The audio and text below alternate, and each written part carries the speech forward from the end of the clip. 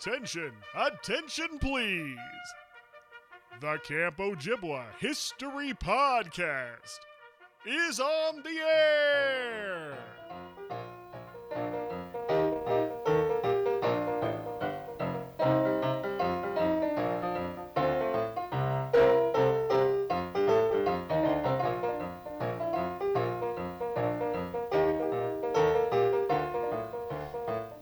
Hello and welcome to the Camp Ojibwa History Podcast. My name is Christopher Thomason. I'm your host for this and many, many more trips down memory lane.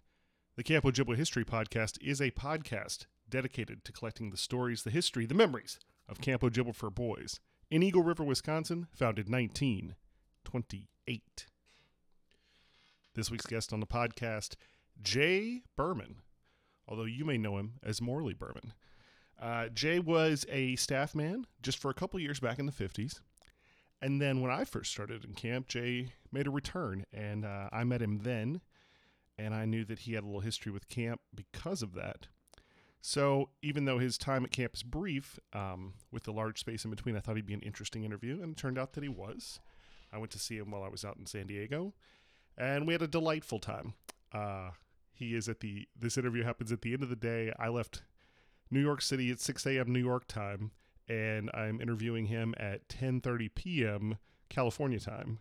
All travel, everything all happened the same day, and no nap. And I'm not very good without a nap in general. Before we get to that, though, a couple quick camp-related announcements. Number one, this weekend, Stevenson High School is doing Fiddler on the Roof. Our own Matthew Zimmering got himself a role in the show, and he's going to be fantastic. If you get a chance, you should go see him in the show. Secondly, the 21st of November, we're doing an open gym out at Joy of the Game. It's in Deerfield. We'll be there from 4 p.m. to 6 p.m. on Tuesday the 21st. And if you have any further questions or want more information about that, of course, you can drop me an email, Christopher@campojibwahistory.org. Okay, enough about that. Here we go. Jay Berman on the Camp Ojibwa History Podcast.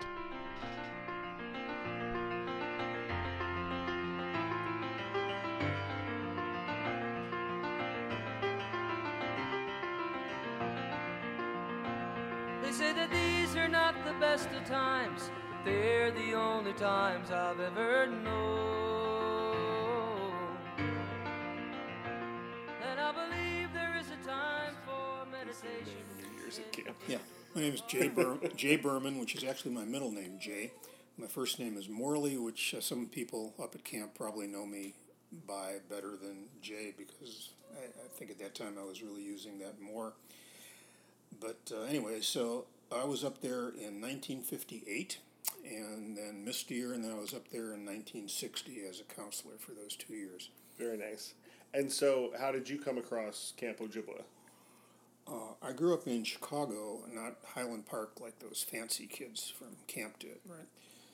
And one of the girls at my high school, who was a good friend of mine, who was a year or two maybe younger than I was Roz Novak, who happened to be the daughter of Sid Novak, and she told me all about this place, and her dad was his title athletic director or whatever it was. He was either head counselor whatever it was called.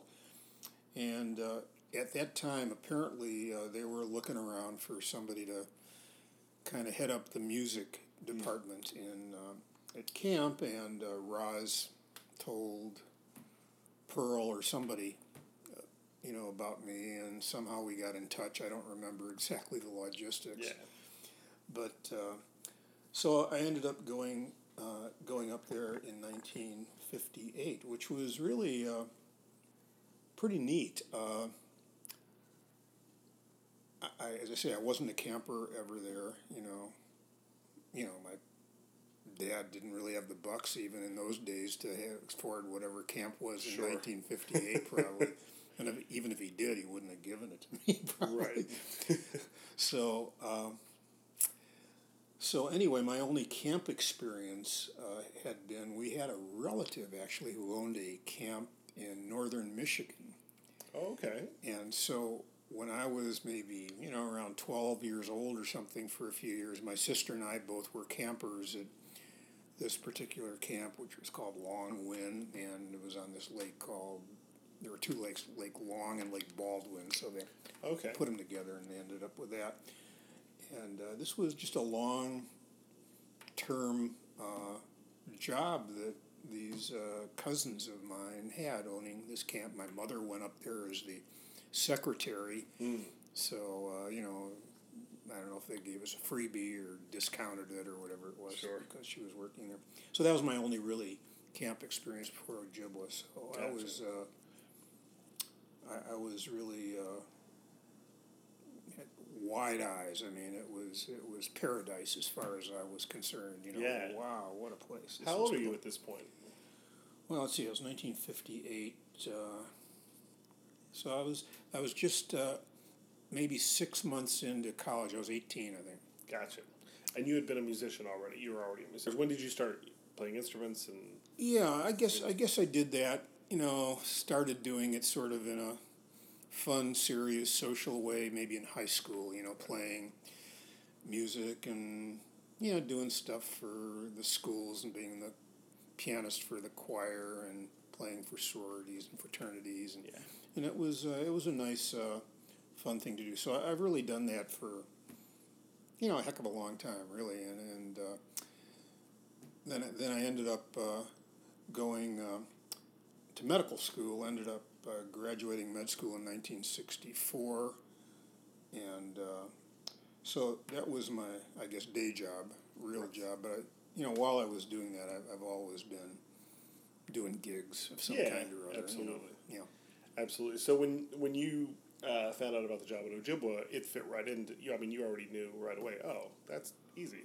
I'm already doing that stuff. I guess so. I mean, I didn't know exactly what it involved. But I figured, well, I could probably handle it. Yeah. So. So, in '58, as a staff band, how do you get up there? Do you drive? Yeah, I drove. Yeah. Because I think the campers are still taking the train at that point, but. Yeah, I didn't take a train. No. Yeah. I think we. I didn't have a car up there, but I don't really remember. Yeah, maybe I did take a train. I don't even remember, to tell you the truth. But I know I didn't have a car up there, but I did. I probably got a ride or something or other. Yeah. What's the first thing you remember about Ojibwa?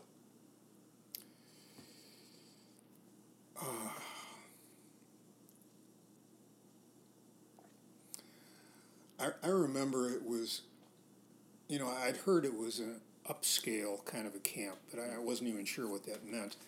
And then when I drove in, I guess, and I saw I was driven in, saw the sort of the campus, where all the cabins were, I said, wow, this really looks pretty cool. And so I was impressed just by the facilities, I guess, when I first drove in, because I really didn't have any friends, I don't think, even that had really been up there as campers, because that wasn't my neck of the woods. Gotcha. Yeah. Nice. So you get up there, Roz, you're going to make some other friends, obviously, but do you remember what cabin you're in? Yeah, first year I was counselor in cabin 8. I don't remember. I was trying to think, because I knew you were coming by to do this. I was trying to think of the name of my co-counselor and my JC. I just, the names escape me. If I heard them, I'd know. Sure, of course.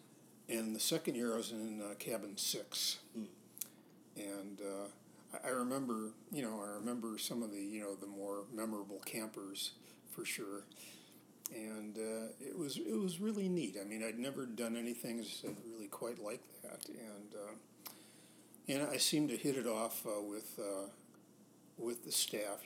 Pearl loved me, because she was the music person. That was her thing. So I could do no wrong almost. You know. So I was felt very welcome. I thought the food and all that was pretty incredible for a camp, and just the facilities and the people were all nice, and it was well run, and it was. I mean, I looked around. This place is really unfucking believable. Really, right. So when you get there, what's your I guess the question I'm trying to say is, what's your day like? But in the sense that, did they only have you sort of doing the thing you were hired for, or did they go, oh, well, we got to stick him in? No. Like most people, you're kind of multitasker. I was a pretty good softball player, so they had me doing a lot of the the umping and stuff like that. Sure. When Sid Novak wasn't doing it, right, which he usually was for the big games, but right. for off the. So I helped a lot, and I taught actually softball to some of the kids. I knew a lot about, I guess, techniques of hitting and whatever. I wasn't. And in those days, they taught every morning, right? Like they had a period of teaching every morning. And I wasn't. I'm not a big, strong guy. I remember guys that were up there that that especially the lefties that can hit it out to the mess hall, which I think is further then than it is now. Absolutely. From home plate on the campus, and these guys hitting away on the roof and stuff like that. One particular lefty, I remember Howie Falk was he was a strong guy, and he played basketball at Sullivan. I went to Senn. There were two kind of rival schools, so he was a good athlete. And those were the days that I'm not sure what a gym is like exactly. No, I know it's a very sports oriented camp, but then it was really a sports oriented camp. Yeah, and they had all these counselors who were just all everything in Chicago high school sports, and even into college, some of them. Yeah, it's really interesting to me that the real level of elite athlete that the camp was able to pull during that period of time. The 50s all the way on into the 60s. I guess it really until there were sort of specialized camps that started to pull them away. These days, that's the real big difference for us, is that if a kid is exceptional, by the time he's 12 or so, he's getting pulled into specialized camps, and he's not able to come to our camp for the summer. But in those days, Ojibwa was sort of the specialized camp in its own way, because it was a place where they could go practice or play their sport all summer long too. So you got all these guys, and yeah, no, absolutely, it was. I remember the the music program wasn't as big a deal then as it is now. Where you guys have really drawn some really, really good music people in to do that kind of stuff, and it was really more. It was more about, I don't know, collegiate week and, sure, that kind of stuff. That was what all the kids were really into and talking about. Right. So the big things you would have been working on, the things you were brought there for, would not unlike myself, when I first started, I was there for primarily, I was told, and I quote, the music and drama program is very important in Camp Ojibwa. Right. You need someone to come in and run it. Right. They never told me that it was a sports camp. I don't know about yourself. Oh, really?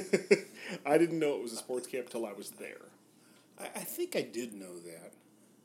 I'm not sure how I knew that, but I think I did kind of know that. And I liked sports too. Yeah. I was okay. I wasn't an all-star anything, but I was okay. I could play most sports pretty well.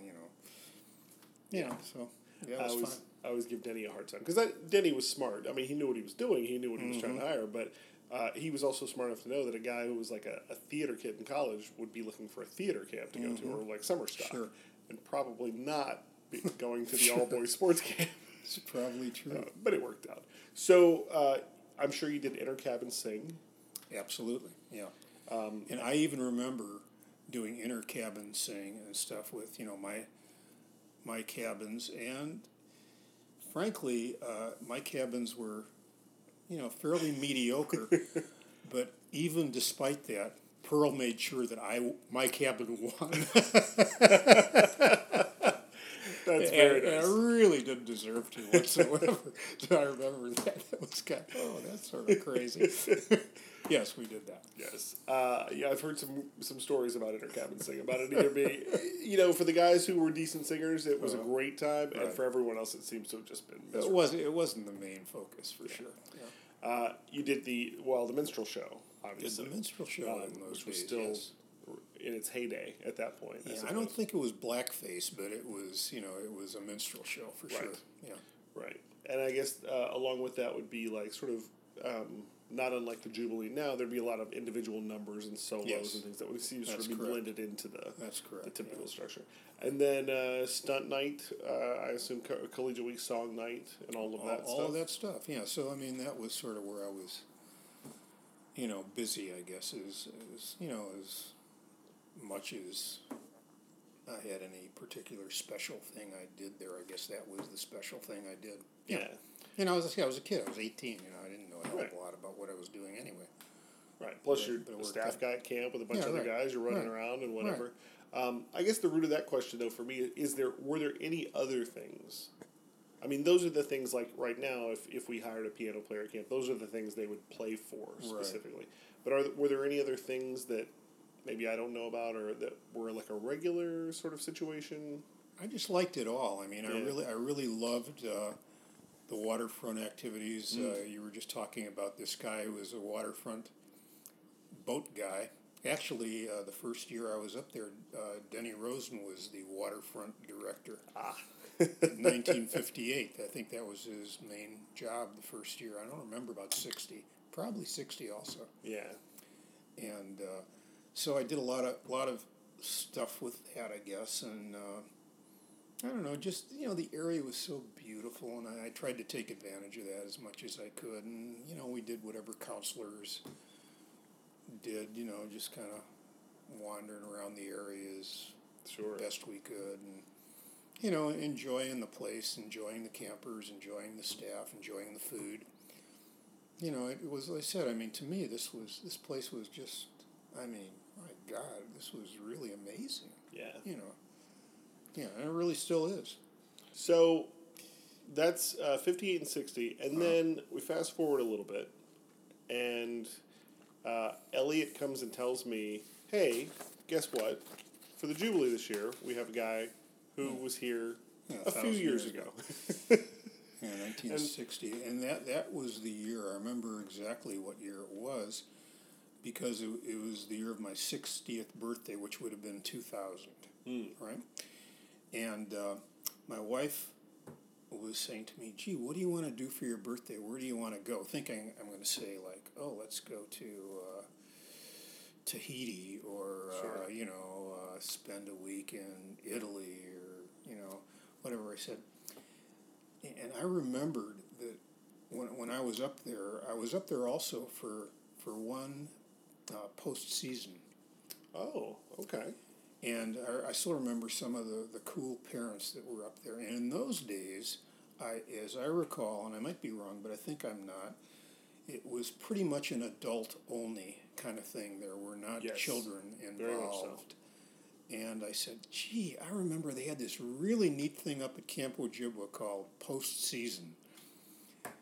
And I said, gee, and I knew Denny Rosen, so from, a long time. So I said, why don't we just go up there for a week, not knowing even what I was really buying into. Well, by that time, I mean, it was mostly families, or mainly, I'd say, a lot of families with kids and young kids. It was very different than what I'd recalled. I believe in the times you're recalling, there was a very strong no crib rule. No cribs, no diapers. That was was that the rule? Right up front. So they definitely didn't have young kids. They didn't have any. Yeah. And then, I don't know if they had, maybe kids that were older, but I just don't remember. I remember there were just a bunch of neat parents, that hung out there, and a lot of these guys came up every year. They were just regulars. They were up there every single postseason. And one thing I remember so well to this very day, there was this guy that we went. A bunch of counselors went into town with one of the dads that were up there, who was a really cool guy, and we all liked this guy. And so we were at some bar, something like that, and he pulls out a $100 bill and drops it on the counter and says, take care of these boys, let me know when that runs out. And I was like, whoa. This is the greatest man that's ever walked the earth. God, like I say, to this day, I remember that happening. Oh, that's awesome. So anyway, so we went up for postseason. It was kind of fun, and kind of hooked up with some of these people. That was say 1960-ish, and so kind of made kind of renewed some friendships that I hadn't had with Denny, and I don't know if George Sachs was up there then. He must have been. Sure. Yeah. And so let's see. So that's 2000, right? And then somehow or other, I think the very first year you were at camp. I don't know how many years ago that was. Well, 2000 was my first year. 2001 was yours. So I must have started coming up and doing Jubilee right around then. I think I was up there the very first year you were there. Yeah, that makes sense. I went in 2000 and I skipped 2001, then came back in 2002. So maybe, and I met 2002. So maybe maybe I skipped sense. a couple of years after we went up there for my 60th birthday, and somehow I got hooked up, whether it's through George Sachs, who I know out here in San Diego, or Denny, who every once in a while I'll talk to. I don't really keep close contact with Denny, Sure. but I love Denny. Denny's a great guy. I've known him forever and ever and ever. We've had some great times together. Yeah. So I started going up there, and I think I went up there for about, let's say 5 years in a row, and so I did the Jubilee with Elliot up there, and was up there for probably about a week, I guess, something like that. While that was going on. Yeah. And then as I recall, or George tells me, and I really don't recall this exactly. I don't remember if Denny fired me, or if I just said, why don't you get somebody local? And I've done this. It's okay. I've got a lot of stuff to do. Which I do a lot of music, so there was a lot of stuff going on. So people were leaning on me to hang around a little bit. And I said, okay, I'm done this for a few years, so I'll just let Denny find somebody, more local. He doesn't have to spend, money for a plane ticket, for me back and forth. Sure, and certainly. He was probably into that. What was it like to come back after all those years and suddenly, to be staff now for that week or whatever? What was it? It was like? great. It was really fun. And Elliot was very creative. And Elliot knows, tons of stuff about Broadway, as you know. That's his main interest. He doesn't know much about any other kind of music, So so we do all of the Broadway stuff that Elliot wanted to do in Jubilee and whatever, and then I'd throw in some Elton John or Billy Joel or whatever, all these things that he just wasn't at all interested in. Yes. And the kids kind of liked that. so we just kind of expanded it a little bit and made it into a nice little show. In those days, the rec hall was pretty primitive. I understand the sound system has been greatly enhanced by We have definitely George's nephew. We have made a few changes. Right.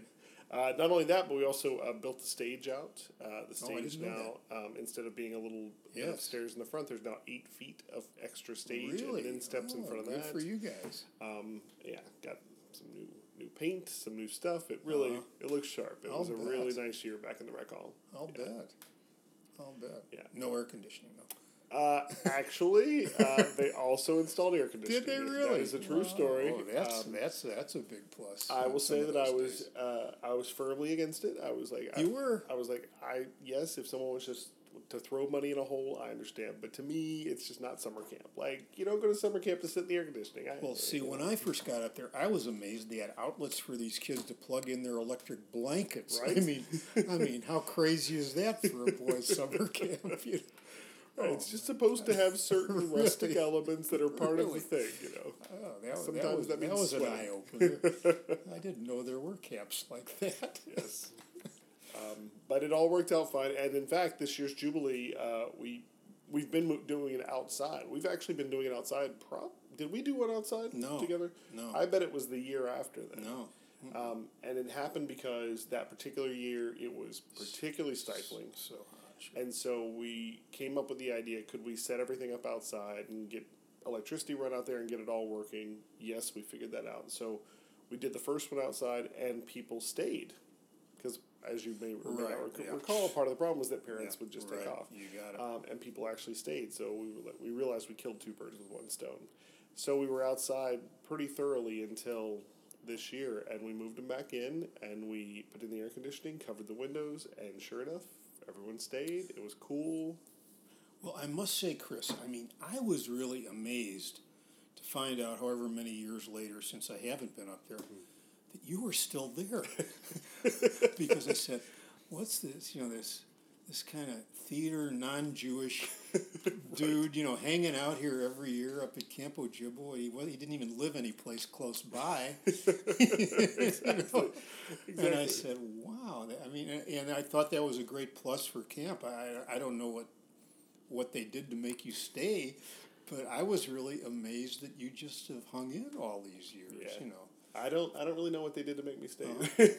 It's just it is that place, and it's the same thing that made you go, well, after all these years, why not? That'd be a pretty great place to go check out. Yeah. It just brings you back, and it's memorable. I mean, in my life, I've done a lot of really great things, neat stuff, but I mean, those are memories that you just don't lose.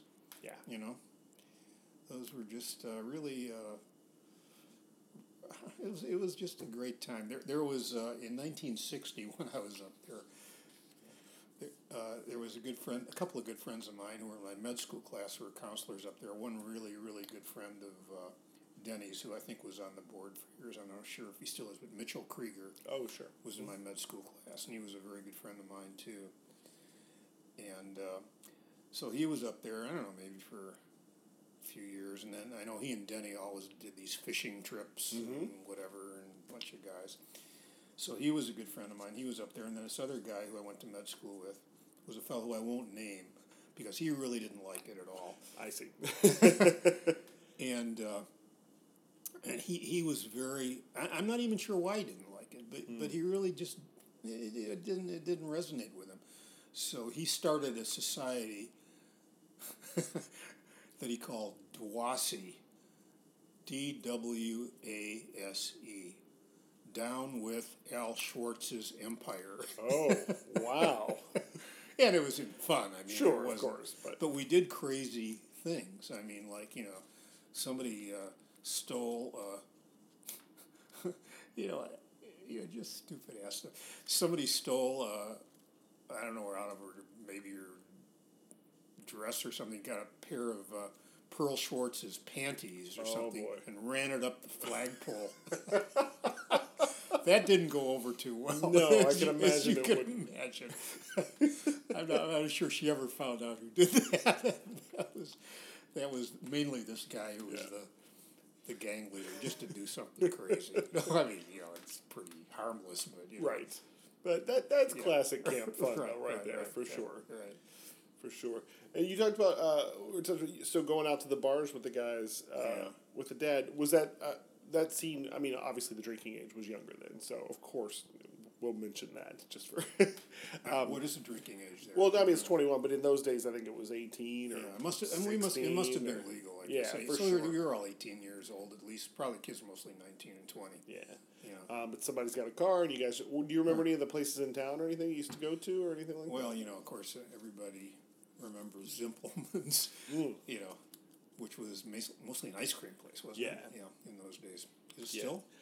It is not. It's a fudge place. It's not called Zimpelman's, but that building is still there, and people are like, "Oh yeah, that's where it was." So, I guess just sort of wrapping up, you spend 2 years at camp. Yeah. Now, 50 years ago, how do you think those 2 years affected your life? Well, I mean, as I say, there wasn't much bad about it, and there was so much good about it. I mean, first of all, it's such a gorgeous, wonderful, unique place, at least it was to me. And all the beautiful stuff around the lake and the fancy houses, the quiches and the this and that and the other. And just, playing a lot of softball and playing some tennis. Wasn't a big sport then, but I played a little bit. And I was kind of a semi-mediocre, I was a little guy, wasn't a big basketball superstar. But I said we had some really great counselors up there.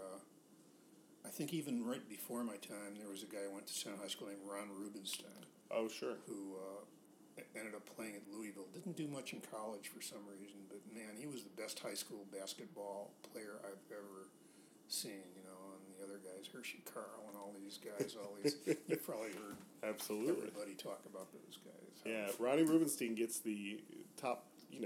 Always gets talked about in the top. Amazing. Yeah. I mean, this guy could. It's kind of this little shot, and he could shoot it from 3/4 court and swish, and wow. And yeah, he was great. He actually, I remember when Sid Novak's team, I think it was Crane Tech. Okay. If I'm not mistaken. Mm-hmm. Crane Tech, which was a black school in the south part of Chicago that always won, the city championships and all sorts of stuff. Sid used to tell interesting stories about these guys when they, be traveling somewhere and go out and talk about things that weren't things they were brought up with. Like, Sid would have maybe a Caesar salad with sardines or something, and these kids would say, "Coach, you want to eat that?" That kind of stuff. So anyway, Sid took it. I remember saying he went to Senn High School, which was mostly, I'd say, the biggest part of the basketball team were Jewish kids, and not terribly tall. Sure. Most of them, maybe the center, maybe was 6'2", 6'3", or something. And so it's Crane Tech, which was a great team, but they came into our school, I remember, to have a game against, our team, which was a pretty decent team, but, we didn't think they were. And Ron Rubenstein sunk a, long shot to beat these guys at the buzzer. Oh, wow. It's probably the only high school basketball game I could really ever remember exactly what happened, because it was so memorable. That was Sid's team, Yeah. I didn't know Sid, but I knew who he was, just from being Crane Tech, because he was a guy that he was a coach of Crane Tech or whatever. Yeah. Yeah, so I still remember. I remember our little team beating his, big, all-state everything, wow. guys, and it was Ron Rubenstein. Right, that's a huge win. That did it, yeah. Yeah, I've heard some interesting stories about Sid. I mean, Sid is really, anybody that was there during Sid's time really has stories about him, and really, he was a big influence on camp in that time. He was a great guy. I mean, he was kind of a stocky, strong guy, and you didn't want to mess with him. I mean, he was he was the kind of guy that, like I said, he had whatever his rules were and his ideas of what you should be doing, what was right, and he had no compunction about letting people know what that was. But on the other hand, he was very fair, and he was very nice, and very memorable. Yeah. And he was just he was a good fit for that camp at that time, for sure. Yeah. And he loved it. I just loved the first time. He loved it. One of the guys told me, like, "Oh yeah, Sid was a professional wrestling referee," and I was like, "Wait a minute, how do we get to that?" I think that's it's right. Amazing. Yeah, I think that's correct. I'd forgotten that. Don't think about stuff like that. Yeah. Like, oh yeah. Yeah. But yeah, he was. He was one of these people that was sort of a presence. When he was around, you knew it. Yeah. Absolutely. That's about it. I mean, it was really it was memorable. It was a memorable part of my life. However many years I spent up there, and in whatever ways, probably if you add them up, it's maybe 7, 8, 9, 10 years. I don't know, max. But they were all really memorable parts of the year, whether postseason or whatever it was. Yeah. And being a counselor, it just made me a little envious of all the kids that have kind of grown up there, and had the privilege. I think it is a privilege of being a camper and then going on to JC, and just the strong feelings that kids had about being a part of that atmosphere. You know, it really it's a lifelong. It's a lifelong thing that I wouldn't have really ever had a chance to do had, Roz Novak or whatever, just touted me because they needed some guy to do some music up there. It was great, and I'm still. I really need to come up there again. Please do. Mm-hmm. Well, Jay, thank you so much for your time. I can't thank you enough for doing this. Thanks for coming all the way out here to see us, guys. Absolutely. My gosh. You kidding? Yeah. Oh man, do I have to go out to San Diego? I guess. Oh boy.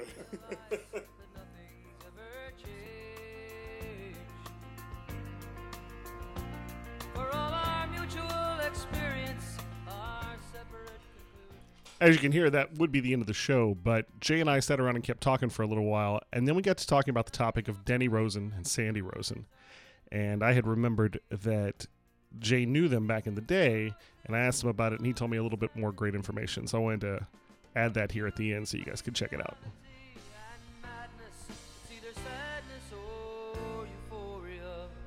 I can tell you about Denny is he went out with my ex-wife before I went out with her. And I think, I'm not exactly sure, but I really kind of think that was sort of one of the ways that I met her, was because of Denny. And, of course, I remember when he first started going out with Sandy way before they were married, too. Right. And I remember being out with them on a double date. And I remember Sandy, I don't think she drinks a lot, but that particular night, she certainly did. And she puked up a storm in the backseat of this car.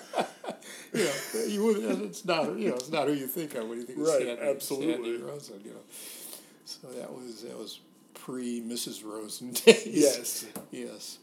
That's so and great. she's the best. She is the best. She's terrific. Now, so Denny, maybe you're connected to this too. So when Denny met Sandy, he was on a double date with her. She was on a date with Mitchell, right? Maybe. I think that's how it went. Because she was on a date with his friend. Yeah. They were. He and Mitchell were best friends. Yeah, so I think that's what it was. That Sandy was on a date with him, and Denny had whoever. Yeah. And then it didn't go anywhere for anybody. And then months later, maybe a year later, Denny asked Mitchell, "Hey, do you mind if I call up What's-Her-Face?" And What's-Her-Face turned out to be his wife of 3 years. Could very well be. Yeah, no, she's really a good kid, and she was really a good find for him too. I think it kind of really settled him in a little bit, and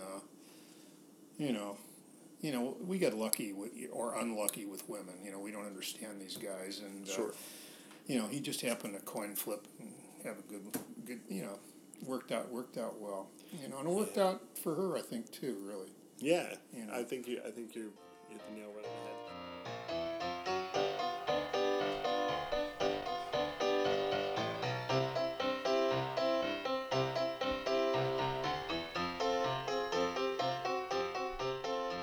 Okay, that is it. Another episode of the Camp Ojibwa History Podcast is in the books. Jay Berman, really fun time seeing Jay. Big thank you to him for having me over and fitting me into his very busy schedule. I was working around gigs and rehearsals, and he was finding time for me, and it was amazing. And you can tell he's a natural entertainer and natural raconteur, and so a lot of fun times, a lot of fun stories shared. He dug it. I dug it. I hope you guys dug it. As always, if you want to get in touch with the podcast, you know how. Drop me an email, Christopher@campojibwahistory.org, or you can just swing by the website, campojibwahistory.org, see what's going on over there, see if there's anything new posted, and see if there's anything old you've missed. As I mentioned before in the opening of the show, go to Stevenson High School. Check out Fiddler on the Roof. Check out Matthew Zimmering. He's incredible. He's awesome. He's really, really good. Support your campers. And when you're done and it's been amazing, go outside and celebrate with a cigar.